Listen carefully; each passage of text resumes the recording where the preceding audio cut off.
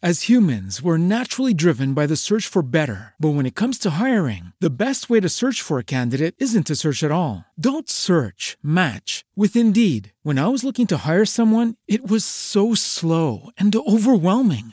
I wish I had used Indeed. If you need to hire, you need Indeed. Indeed is your matching and hiring platform with over 350 million global monthly visitors, according to Indeed data, and a matching engine that helps you find quality candidates fast. Ditch the busy work. Use Indeed for scheduling, screening, and messaging so you can connect with candidates faster. And Indeed doesn't just help you hire faster. 93% of employers agree Indeed delivers the highest quality matches compared to other job sites, according to a recent Indeed survey. And listeners of this show will get a $75 sponsored job credit to get your jobs more visibility at Indeed.com/podcast. That's Indeed.com/podcast. Terms and conditions apply.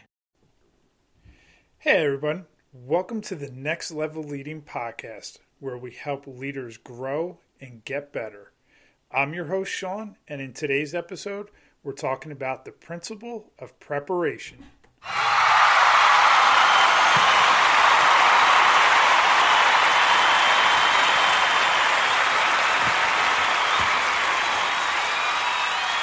As we're walking through this 4-part series on important principles of leadership, our last episode, we talked about the principle of being committed. So just to quickly recap, let me review a couple of important aspects of that principle. Commitment happens when there is clarity of purpose with invested passion. Passion being when somebody's excited about something.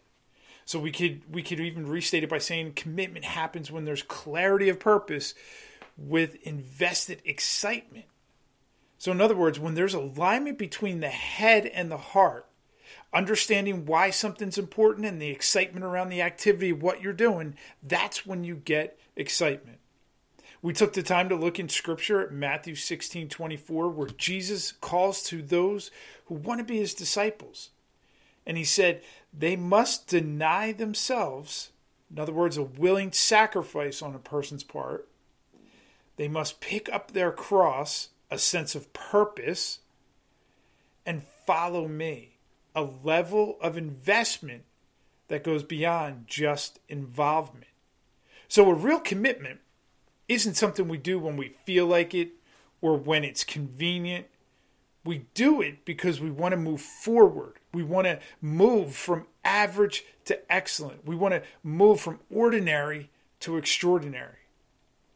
And we also talked about how when we decide to make a commitment, it will often call us to a greater sense of purpose while demanding that we remain determined to follow through on that commitment all the way to the end.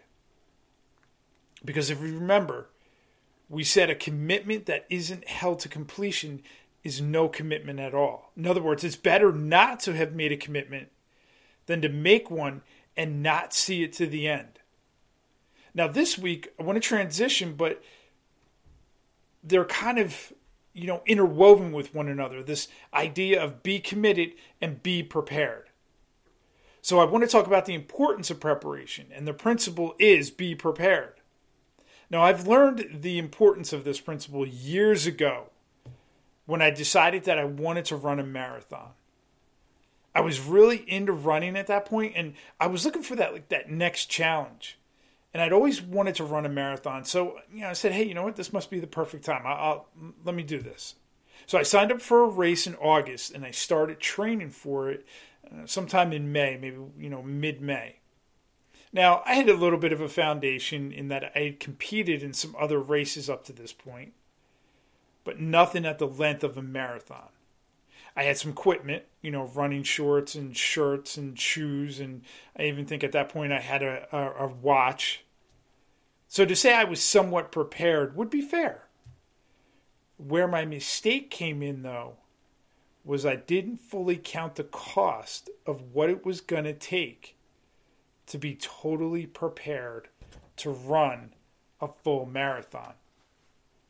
I would go on runs throughout the week. I would run up to 5 times a week, always, increasing my distance here and there, but not really following any kind of workout plan, just doing my own thing based on what I thought was the right thing. And over the months, I increased my mileage, and at my peak, I think the longest run I accomplished was about 18 miles. Now, keep in mind, a marathon is 26.2 miles. And please, never underestimate that 0.2 miles, especially when you're at the end of 26. So to only get in 18 miles one time isn't exactly being prepared. So the day of the race and that morning, I was full of nerves and excitement. But when I had finally arrived at the race site, the reality of how unprepared I was began to sink in. See, I barely made the start line on time. And then early on in the race, I kind of got swept up in the excitement, and I think my pace was a little bit faster than what I had trained at, and that kind of has typically one of the main mistakes most people run or commit when they're running. And so I was feeling good. I'm running. I was full of energy, and I thought, man, I got this, no problem. Well, as the day went on and the mileage increased, the lack of preparation became more evident. The struggle that I endured over the last 10 miles was something that I'll never, ever forget. Now, I did finish that day, and yet to this date, that is the very worst time I've ever recorded of the 7 marathons I've run. Given how ill-prepared I was, and the ensuing soreness and pain I experienced, it's crazy to even think I decided to run a marathon again. But here's why preparation is such an important principle. Preparation is the tangible expression of commitment both before and after.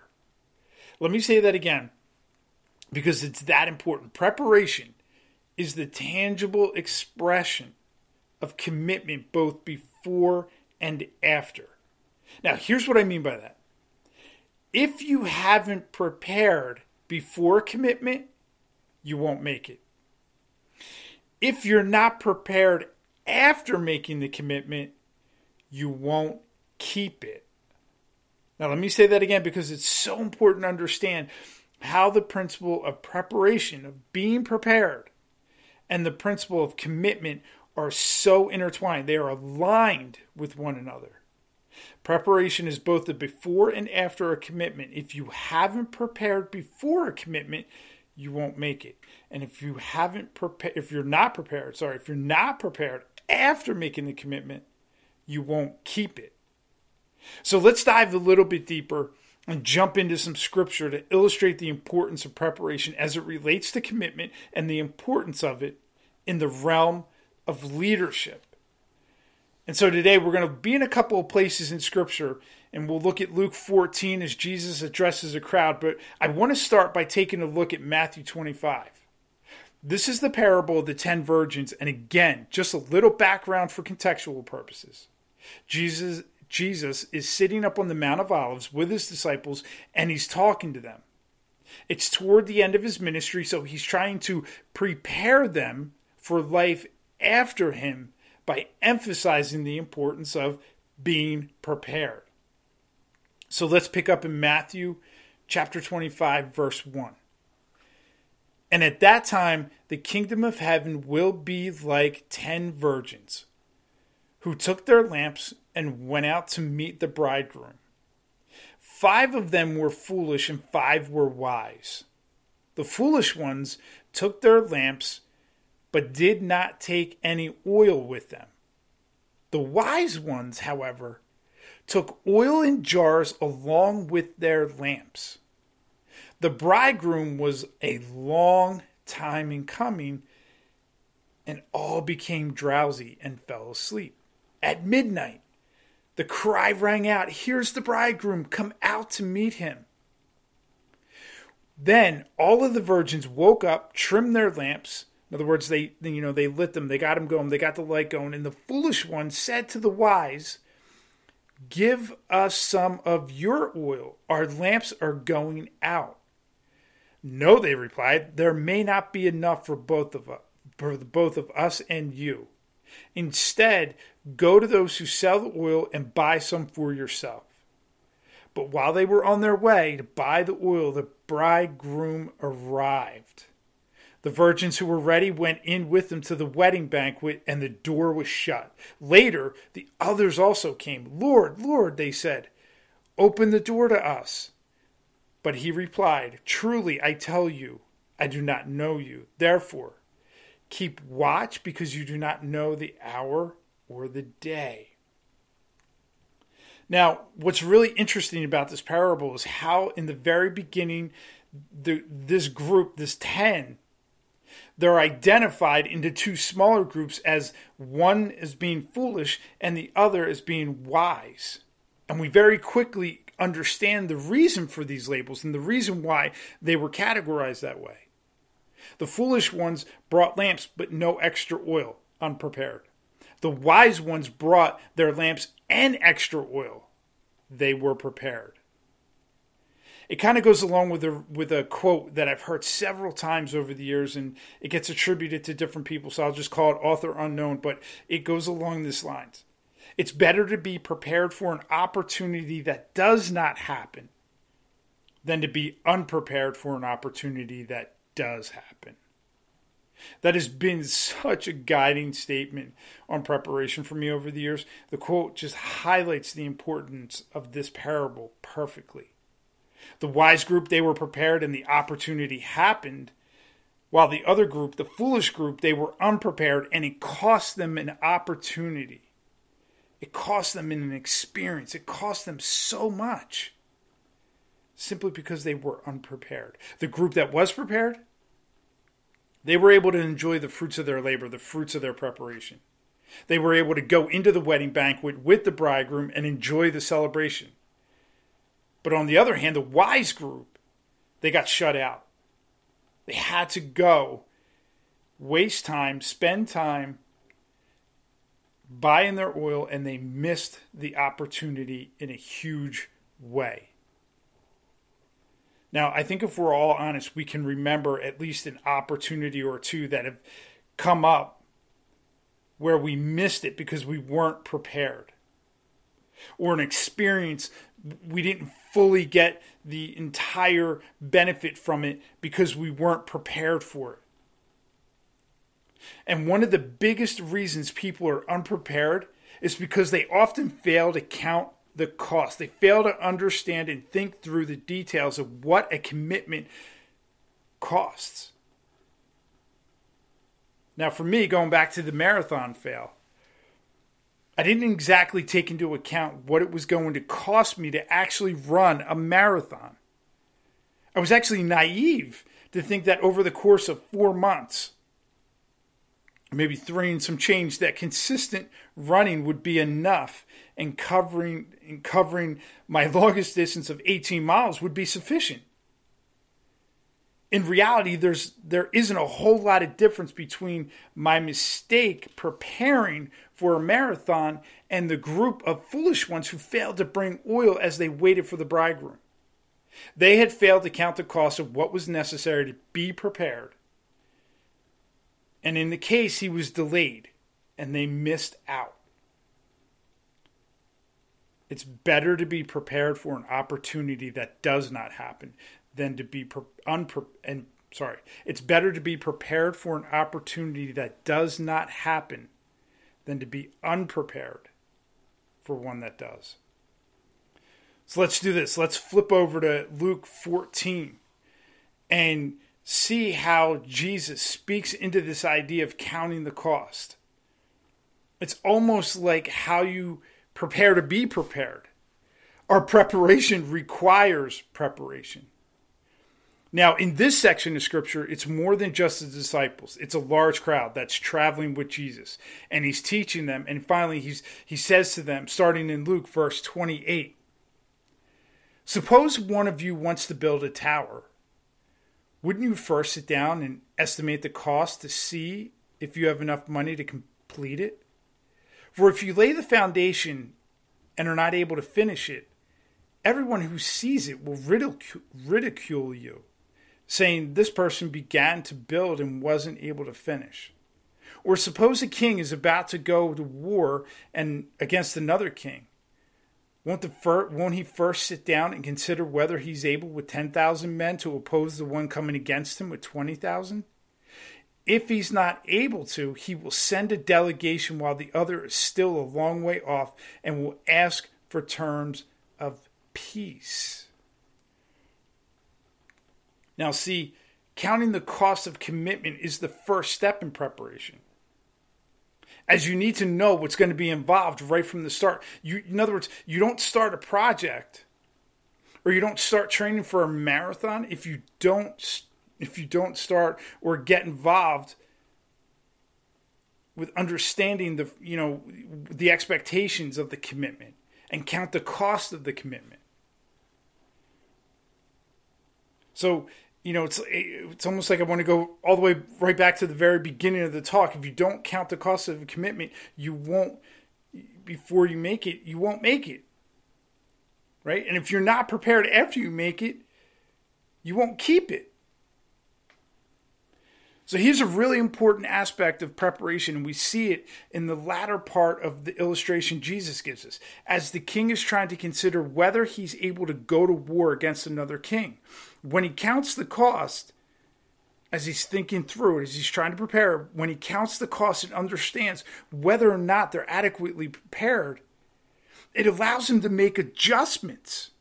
It allows him to say, we're not prepared, we're not able to do this, so wait, let me adjust away from war and see what I can do about making peace. See, when you work to be adequately prepared, when you have taken the time to count the cost, when you understand what's going to be required, it affords you the ability to be flexible. It affords you the ability to adjust. It affords you the ability to pivot. I mean, let's just think about the past couple of months during this COVID pandemic. Many businesses, companies, churches, schools, families were not prepared for what happened with the shutdowns. Now, some may say that's unfair because who would have ever been ready or could have been ready for a shutdown? And I get that.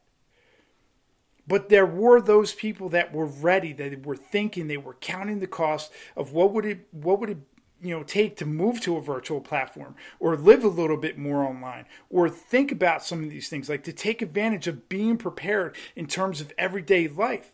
Those people, those companies, those organizations, they were ready to pivot and adjust. They were ready to be flexible when things went crazy compared to those who never took the time to even think about it, never even took the time to invest in any kind of preparation. They couldn't see it coming, and when it came, they weren't prepared. When we exercise this principle of be prepared, it's such a guiding principle. It's such an important value. It doesn't matter the circumstances. When you execute, when you exercise this, you're positioning to be ready to make necessary adjustments. And this is so crucial for us as leaders. But again, this is transferable principle, not just for leadership, but for life. And there are so many areas of our lives that if we exercise a little bit more preparation, life would be a whole lot less aggravating, frustrating, and we would probably make far fewer mistakes and miss far fewer opportunities. Or just think about it for those of you that are leaders in the student ministry. When you've taken the time to prepare and you understand what the lesson is and where the questions are guiding the conversation, if you're prepared when you get into that group time, when you're ready to, you're leading that group. If you're prepared and things have a tendency to kind of squirrel off as things can happen when you're leading middle school and high school students, you're prepared. You have a better idea of how to adjust, how to pivot. And it's okay. Because you have prepared. Right? And so this is, again, it's such an important principle, right? And it's intertwined with commitment, and it's one of those principles that it's not just in leadership, but it's life. It's so important. It crosses all spectrums, whether whether you're at work, whether you're at school, whether you're at home. And so what I want to do is take a few minutes here and just kind of say, all right, so how can we do this? Kind of what's the application? We understand the importance of being prepared. We've illustrated it through Scripture. But what can we do to be more prepared? So let me share with you a couple of suggestions. And the first one, it's something that I've already been talking to because it's such an important part of preparation. But number one, count the cost ahead of time.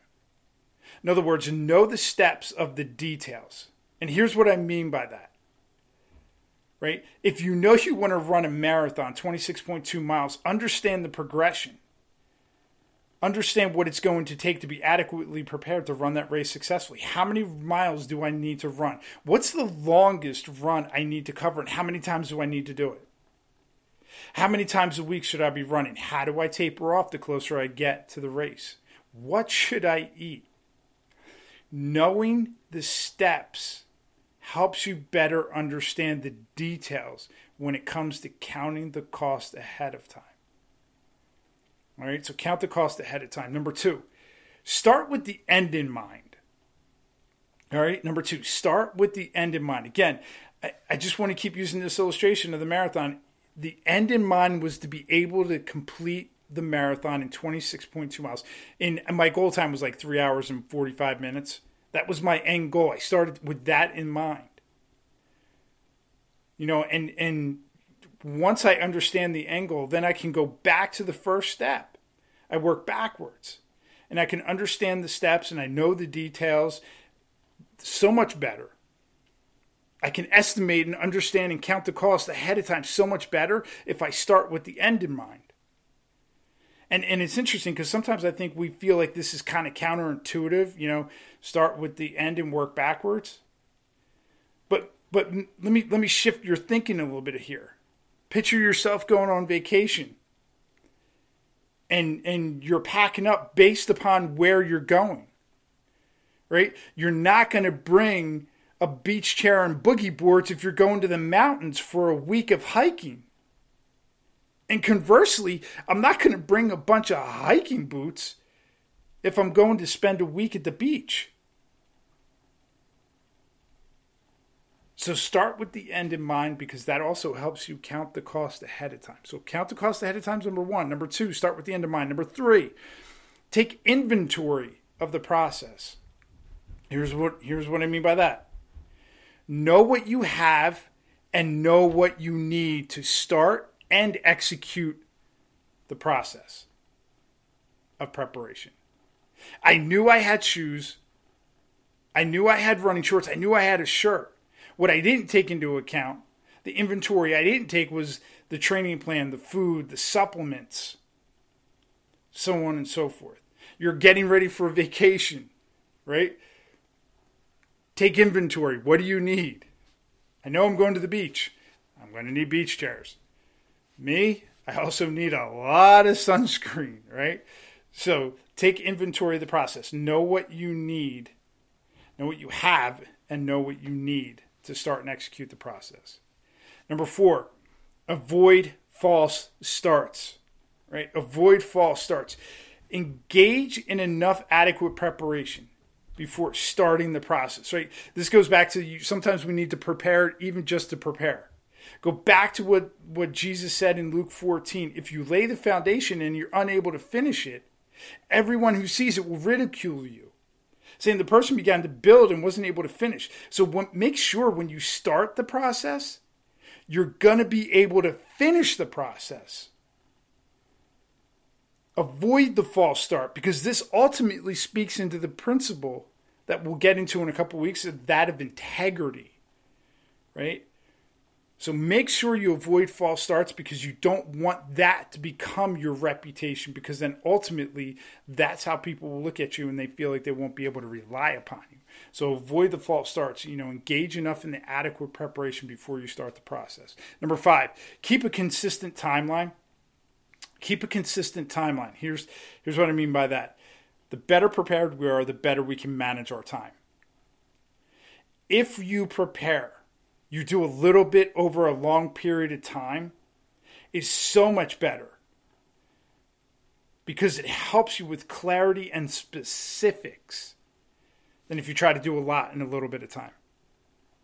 And where this really comes home, and where I really think about this, is like if you're planning for an event or you're on a project, and if you do just a little bit of each day, you commit a little bit of preparation each day, it gives you more space, not only to be flexible, but you can think with more clarity and you can dive into more with specifics.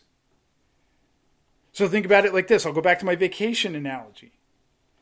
When those vacations where, we're leaving on a Saturday and I'm frantically packing the car and everything that we're doing on the Friday night before, I inevitably do not pack right or I forget something.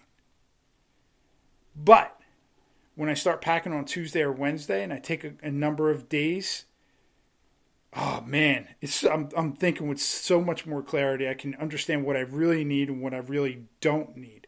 It helps me take inventory of the process, right?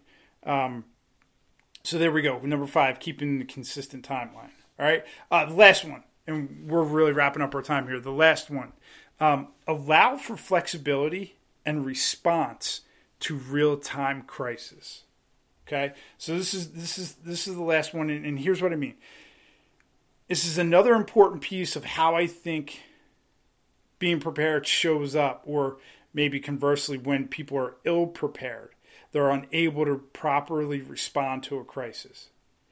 Being prepared allows you to pivot to and respond in a way that keeps you moving forward. I'm sure all of us have seen or read stories over the past several months during this crisis that, or maybe we've even personally walked through. And for some may continue to be walking through where we just weren't prepared for something that happened. We weren't able to make the adjustment. It was really hard, to pivot or to be flexible and to respond in the appropriate way, especially when things don't go as planned.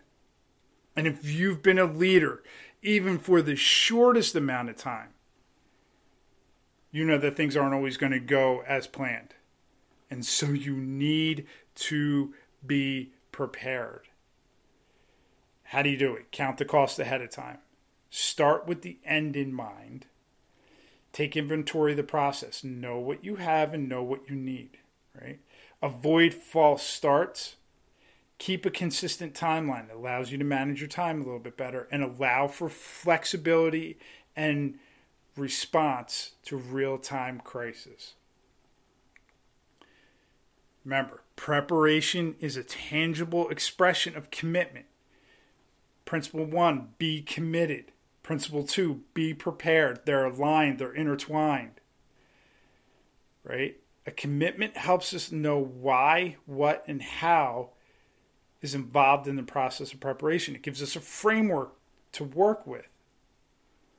And if preparation is the tangible expression of commitment, once you've made that decision, once you've said, hey, I'm going to commit to that project, or I'm going to commit to that race, or I'm going to commit to whatever it is, the principle of being prepared is immediately invoked in the process of commitment. If you're not prepared before the commitment, you won't make it. If you're not prepared after the commitment, you won't keep it. We can never underestimate what a commitment will cost us, and poor commitment always shows up in the lack of preparation. As leaders, parents, teachers, whatever the role or platform you have, please, please, please invest the time into being prepared. Better to be prepared for an opportunity that does not happen than to be unprepared for one that does. Guys, thanks for taking the time to drop in and listen. And if you could do me a favor, hit the subscribe button, the thumbs up, or download it so we can have a greater optimization. And if you're looking for more information on or insights and inspiration into all things leadership, be sure to check out my blog site at nextlevelleading.org. So until next time, give your best, do your best, so you can be your best for you and for those that you lead and serve. Take care, guys.